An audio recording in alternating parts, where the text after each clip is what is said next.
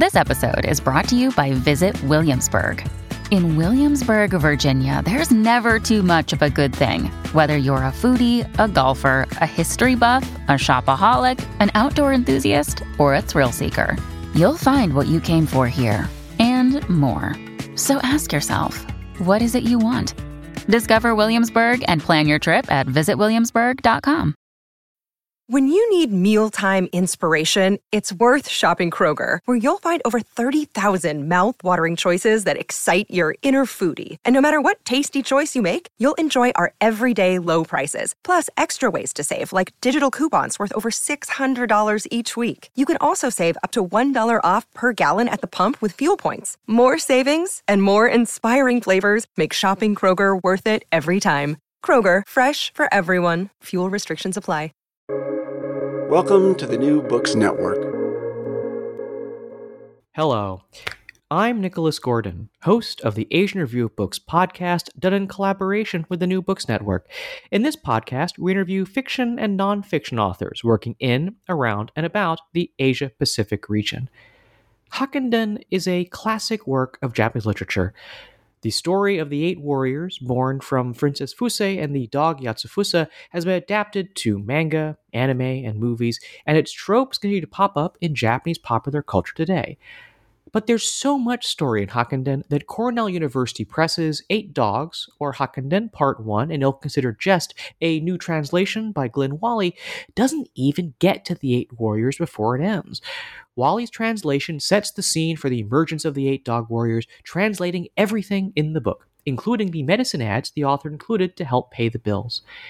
Glenn Wally is a professor of Japanese literature at the University of Oregon and author of Good Dogs, Edification, Entertainment, and Kyokute Bakin's Nanso Satomi Hakkenden, the first monograph-length study of Hakkenden, a landmark of pre-modern Japanese fiction.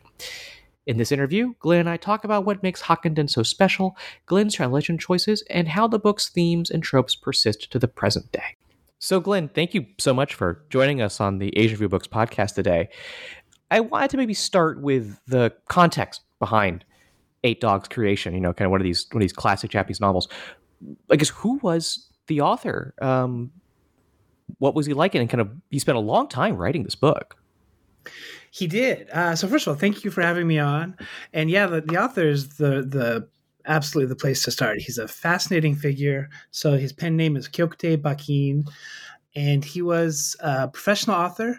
And this is actually really important about him because he's one of the first professional authors in Japanese history. He's tied with another contemporary to basically be the first person to be able to make a living, support himself and a family purely on the basis of his writing, which is kind of a milestone in the development of fiction in Japan, of the publishing industry in Japan, of the author as a figure. And he was really proud of this. And to do this, he was constantly writing. I'm just staggered by the amount of stuff this guy wrote and published. So 8 Dogs itself is an incredibly long book, but he probably wrote 5 or 6 other books of about half that length, and then just dozens and dozens and dozens and dozens of other books of a much shorter length. I can't even fathom how much the guy wrote.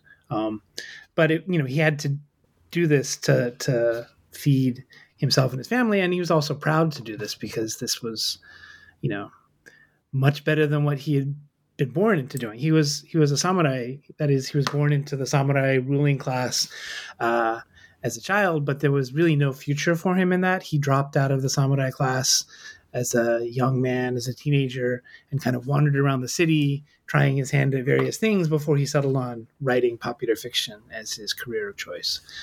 So that's who he is, and he's just a fascinating figure. He's been the subject of several interesting biographies, a couple even in English, because he's this pivotal, really interesting figure for the 19th century.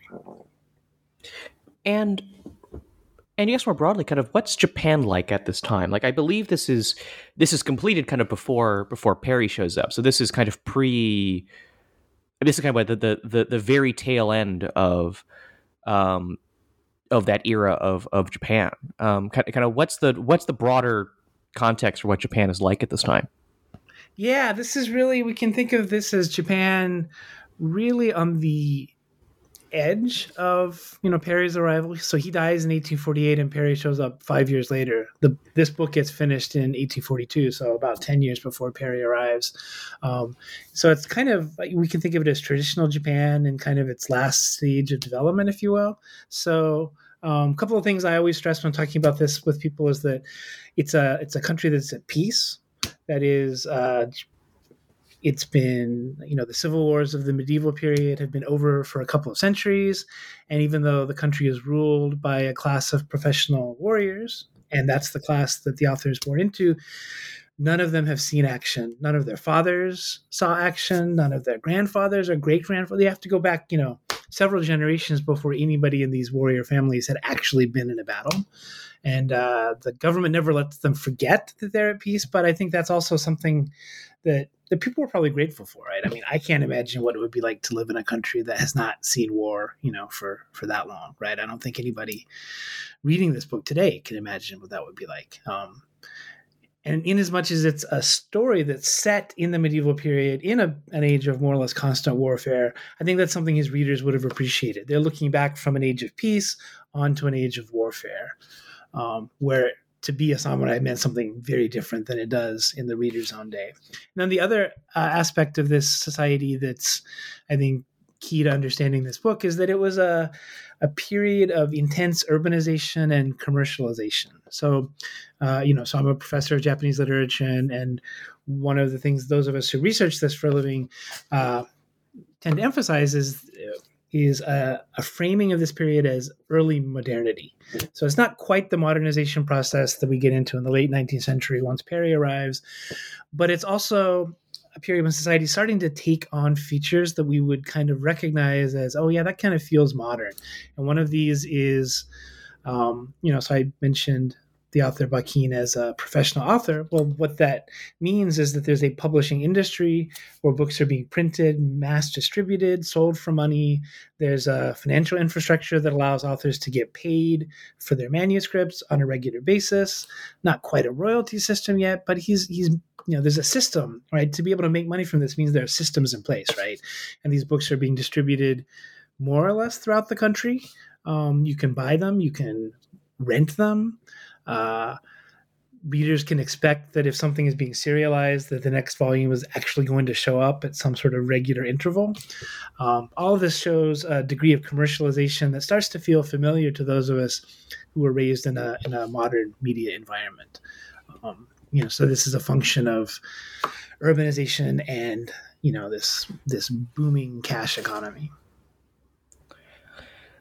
So one thing that struck me in kind of reading this first part of the translation, and I should stress it really is a first part. There are lots of books after this one, but this is only the first part of the story, and it's all preamble, but a lot still happens. What makes this part of the story so important among kind of the wider narrative of Eight Dogs? It really sets up the narrative framework for it. So after the parts that are in this volume, we meet the 8 dog heroes of the title. So we haven't actually met them yet, right? This book is named after these 8 dog warriors, but we don't even meet them. We just lead up to their birth, essentially. Not even really their birth, but their pre-incarnation birth, I guess, at the end of this volume. But all of this stuff that goes before their birth is important to understanding how they come to be who they are. So these opening 14 chapters, I think of it as kind of a prologue.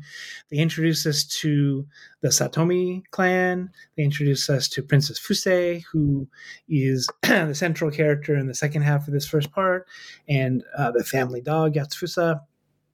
And crucially, Princess Fusei's father, who makes some mistakes, an ill-considered jest, as in the subtitle I've given this volume, which leads to a curse. And the curse put on the family is what basically causes Princess Fusei and Yatsufusa to do what they do in the story, and ultimately leads to the birth of these 8 dog warriors. So once we meet them, we as readers already know that they're kind of under this curse, and that they have this, the author talks a lot about karma, this idea of Buddhist retribution or fate, and they're carrying this load of karma, or all of this kind of heavy weight of destiny on them, which they're gradually learning how to deal with and learning where that's supposed to lead them. And so without these first 14 chapters, none of that is there. So it's kind of self-contained in that the Princess Fuse arc ends here, but at the same time, without this, the rest of it just doesn't make sense. So one interesting thing you do in this translation is you translate everything.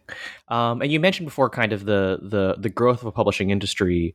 And, you note in the book that one of the ways the author kind of funded this work was to kind of sell ad copy in his novel, which you translate. You translate these advertisements for patent medicines inserted in the copy. I guess my question is kind of like, so why do that? Why translate? I guess why translate everything and not kind of carve out these bits that maybe other translators might feel were not relevant, distracting, etc.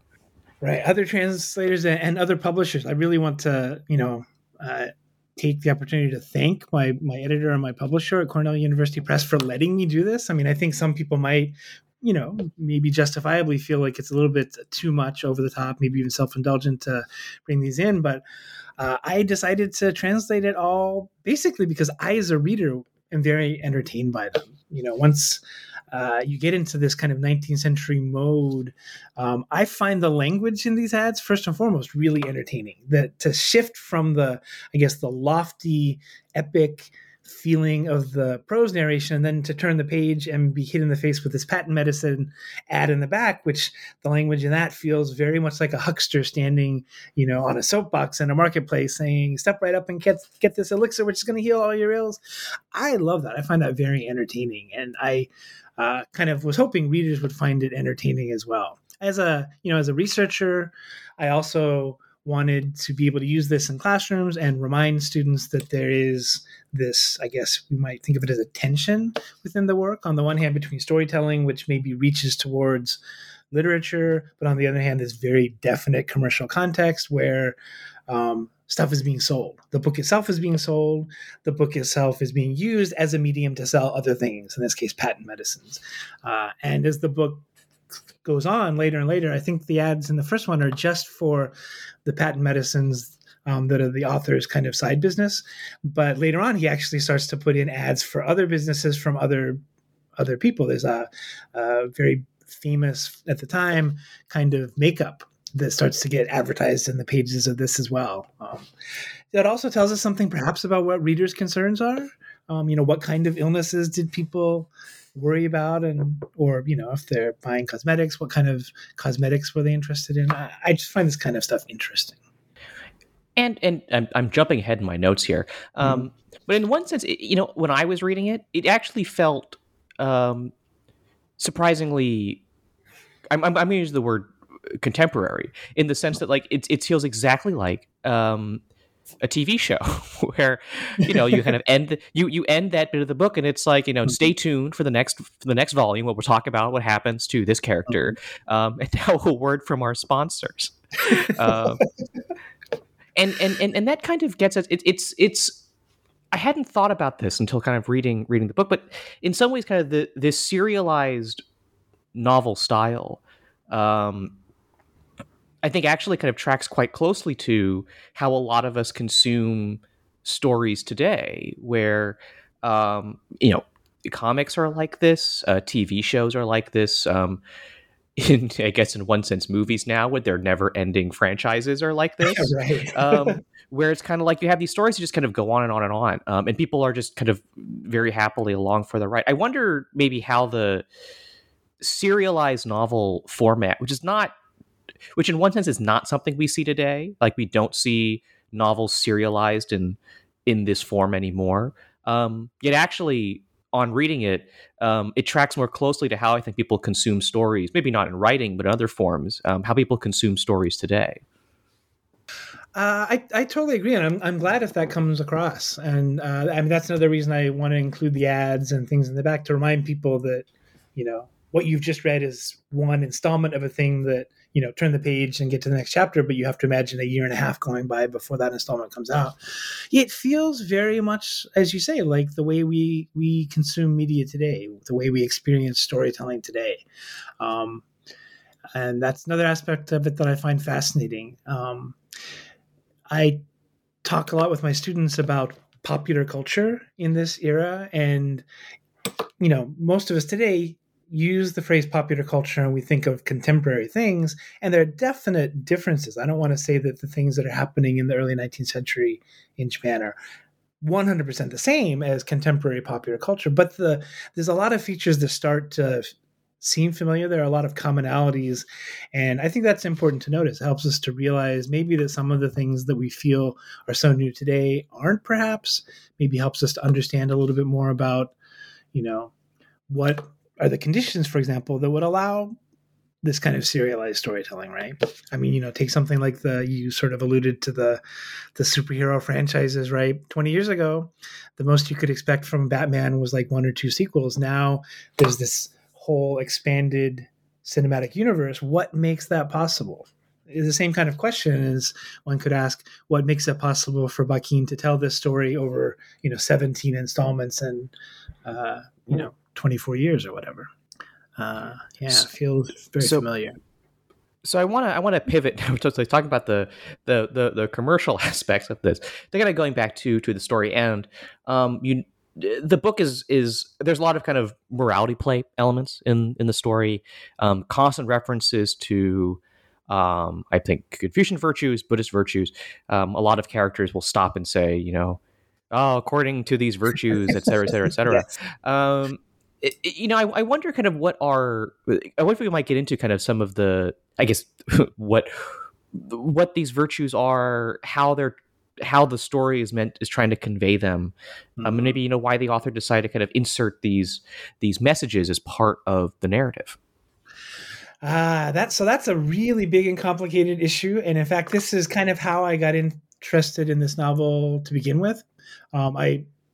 As part of my dissertation research, I was looking at precisely this question of the role of morality and didacticism in this novel. So I will try to not go on and do a dissertation here for you, but basically, what are the morals themselves? They're about as simple and straightforward as you could possibly get for the time. He's not trying to advance anything particularly innovative. It's basically the common sense of the day. So loyalty, filial piety, so that is duty towards your parents, just the really basic standard Confucian virtues, honesty, wisdom, stuff like that. Why he includes them is the more complicated question. Partly, he talks a lot about this in his various prefaces and then other essays. Part of it, I think, is because he feels this is really the way to construct a good story. And I think if we think about like didactic storytelling at its most abstract, it's really about making sure the audience is satisfied by how the thing ends. And does the good guy win? Does the bad guy lose? Or if the bad guy wins and the good guy loses, do we feel properly outraged by that, right? Storytellers, whether they are overtly trying to give us some sort of moral message or not, are usually trying to weigh the good and bad of their characters' actions and trying to make the story end in a way that satisfies us, right? Satisfies either our sense of cosmic justice or a sense of cosmic tragedy, whatever it is, right? And so he's kind of trying to think just very explicitly about that, I think. But also, there was an assumption in elite intellectual society in this time that fiction was not respectable, that fiction was at best kind of a waste of time, and at worst something that could actively corrupt the morals of the people. And it was definitely not something that somebody with a samurai background and education was supposed to indulge in. And people did, but to do that, they kind of had to pretend that they were doing it for other reasons than just being entertained or to just entertain people. So there's another way in which all of this morality is kind of his camouflage to keep the government censors at bay or to keep people from criticizing him. and his readers for spending time with this. So I guess what I'm saying is we can sort of take it either as a purely structural device. We can take it as sincere because, I mean, who's going to argue with something like, loyalty? Of course, it's good to be loyal, right? Or we could take it as on slightly detached level as something he needs to do to create a space for himself to tell this kind of story. How seriously did audiences take this? It's always a really big question for people who read fiction from this period. So Eight Dogs it's now a kind of classic story in Japan, and it's been adapted into lots of different forms. I think I kind of looked around and there's anime series based off it. There's so it's definitely been adapted to other mediums, and it continues to hold relevance in Japan today. I guess why has the book remained popular? And how have some of its characters, like Princess Fuse or Yatsufusa, how have some of its characters kind of transcended maybe the book itself to the present day? I guess I would say there's maybe two reasons why it's remained popular. And one is that the story itself is just amazingly entertaining. And it's entertaining on a plot level, which means that it's really easy to sort of adapt it or take bits and pieces of it and employ them in another form, either calling it Eight Dogs or working them into a different story. But the basic story ideas, I think, are just like really fascinating to anybody. The idea of these 8 brothers who have this sort of tragic beginning, these magical items that unite them. They have marks on their bodies which identify them as brothers to each other. So when they meet each other, they sort of recognize each other as coming from the same karmic background. They all have their individual quests. So they're kind of these 8 intertwined quests that they're all pursuing, even as they have this shared destiny coming from their origins with Princess Fuse. All of this stuff, they're shapeshifters, they're monsters, they're wizards, they're magical items, magical creatures. It's just got everything in it. Battles, large-scale battles, small-scale battles. It's just got all the swashbuckling stuff you could imagine. There's even pirates in this book. So I think it's just this rich mine of story motifs that have kept it alive through the years. Some of the characters themselves, I think, have remained iconic, like Princess Fuse.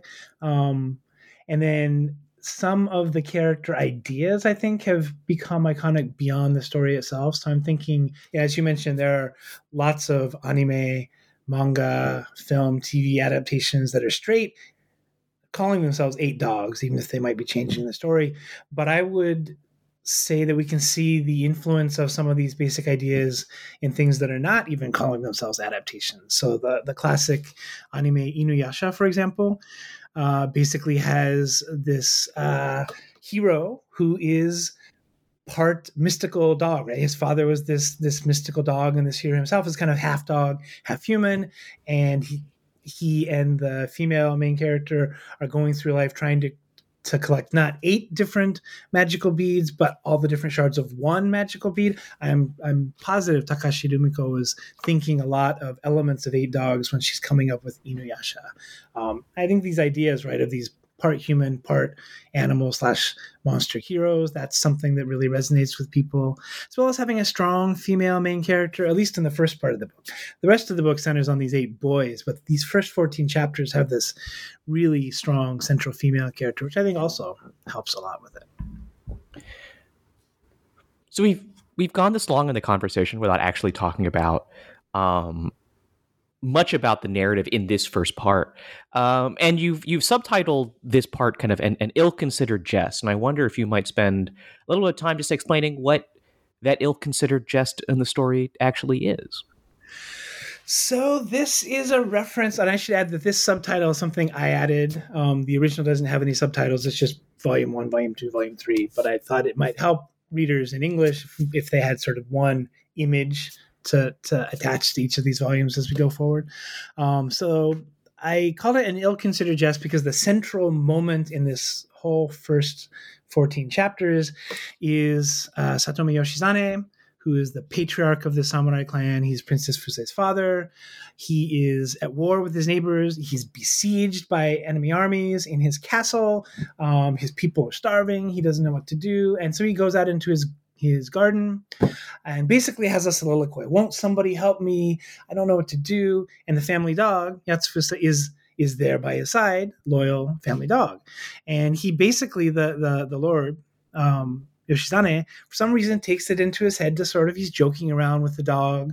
And he says, well, if you would bring me the head of the enemy general, I would give you anything. I would give you all the food you want. And the dog kind of looks at him like he understands. But then the dog shakes his head. And so the Lord sort of plays along, thinking he's just talking to a normal dog, and says, okay, I would give you fine silk bedding to sleep on. And the dog shakes his head. Oh, I know you love my daughter. I will give you my daughter's hand in marriage. I don't know if this is the kind of jest one would actually make, but it sort of makes sense in the moment. He's just joking. The dog nods his head, goes off, and comes back with the enemy general's head. The dog has kept his end of the bargain, and basically the samurai lord has to keep his end of the bargain. And in fact, Princess Fuse argues that in order to keep his credibility as a moral lord, leader of men, he has to keep his end of the bargain and marry her to the dog. So like in the context of the story, everybody suffers because the Lord was speaking jocularly, making this jest to somebody who's going to take it seriously, and then he has to, keep his word.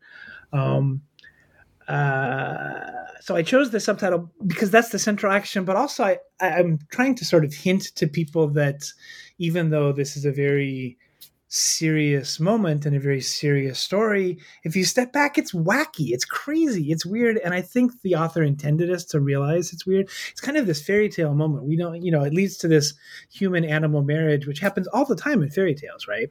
And we can just enjoy it or laugh about it in fairy tales. If it happens in a story that's at least attempting to convince us of its basic reality, it becomes really strange and creepy. And I think that's part of what the author's up to here as well. Things that might make sense in a fairy tale world become very strange and creepy and almost absurdly humorous in a more realistic sense. And that itself is I think the author kind of nudging us, how seriously do you want to take this? Is this whole thing serious? Is this whole thing a joke? He's almost daring us to take it either seriously or not. Yeah, I feel like this is a story device that I see that I've seen several times in kind of in the classic literature that I've read, where it's like someone says something and then it happens. It's like, well, guess I got to follow through with it. Right. Right. And this is, you don't have to comment on this, but like it reminded me, I one of the interviews we did of this podcast was an adaptation of the Mahabharata, the classic Indian epic, and the story device there is that so the sons bring a woman home, kind of to marry one of them, and they said, "Look what we've brought," and the mother, not paid in, says, "Well, make sure you share it with everybody," and it turns out it's the wife, and so then the wife has to then marry all 7 sons, and it seems like it's a common trope where it's like someone says something, and rather than just be like, "Well, okay, whatever," it's like, nope. Because of virtue and tradition, we must follow our word on this. I didn't know that was true, but that's great. Did you bring enough for the whole class? Well, yeah. So I think I'd like to end by maybe allowing you to kind of give a teaser as to what happens in the next volume. What coming up next on the show, perhaps. So what happens? What are some of the story beats that happen in Volume 2? Well, I'm excited to talk about this because actually I think it's okay to say this, Cornell University Press has given the green light for the second volume. I mean, the translation of it I finished a long time ago, but we are actually moving ahead with publishing it, which is really exciting. So the next volume starts to introduce these dog warriors. And the thing about them is that they're all these sort of spiritual brothers, all these spiritual children of Princess Fuse. But they're not all born together. They're born into 8 separate families scattered around the countryside. And as they grow up, they sort of learn of their identity as they're growing up. Each one of them has one of these magic beads that we learn about in these first 14 chapters. They each come by these beads in different ways, and they only gradually meet each other. So they'll meet each other. We'll follow one's adventures for a while. He'll meet somebody else, and they'll realize they'll have this aha moment. Oh, you're another dog warrior. What does that even mean? We don't even know. Somebody finally arrives to explain to them what a dog warrior is. So we start this process of meeting them one by one, and they gradually team up in 2s and 3s. At the same time that we're meeting them, we're meeting them in the context of their own individual troubles. And so the first one we meet, and second volume spends a lot of time with this guy, is a kid named Shino. We meet him as a child. We follow him from his birth up into young adulthood. And among other things, he is the son of a disgraced former samurai, and Shino himself is kind of lost, and then he's orphaned at a fairly young age. But he inherits this quest from his father. His father had been entrusted with his master's magic sword and always meant to return it to him, but couldn't because of his disgrace. So with his dying breath, Shino's father gives him this magic sword and says, "Find a way to return this to my former master. This is my dying charge to you." So Shino then inherits this quest, and we follow him on this quest. People are always trying to steal this magic sword from him. In fact, they do.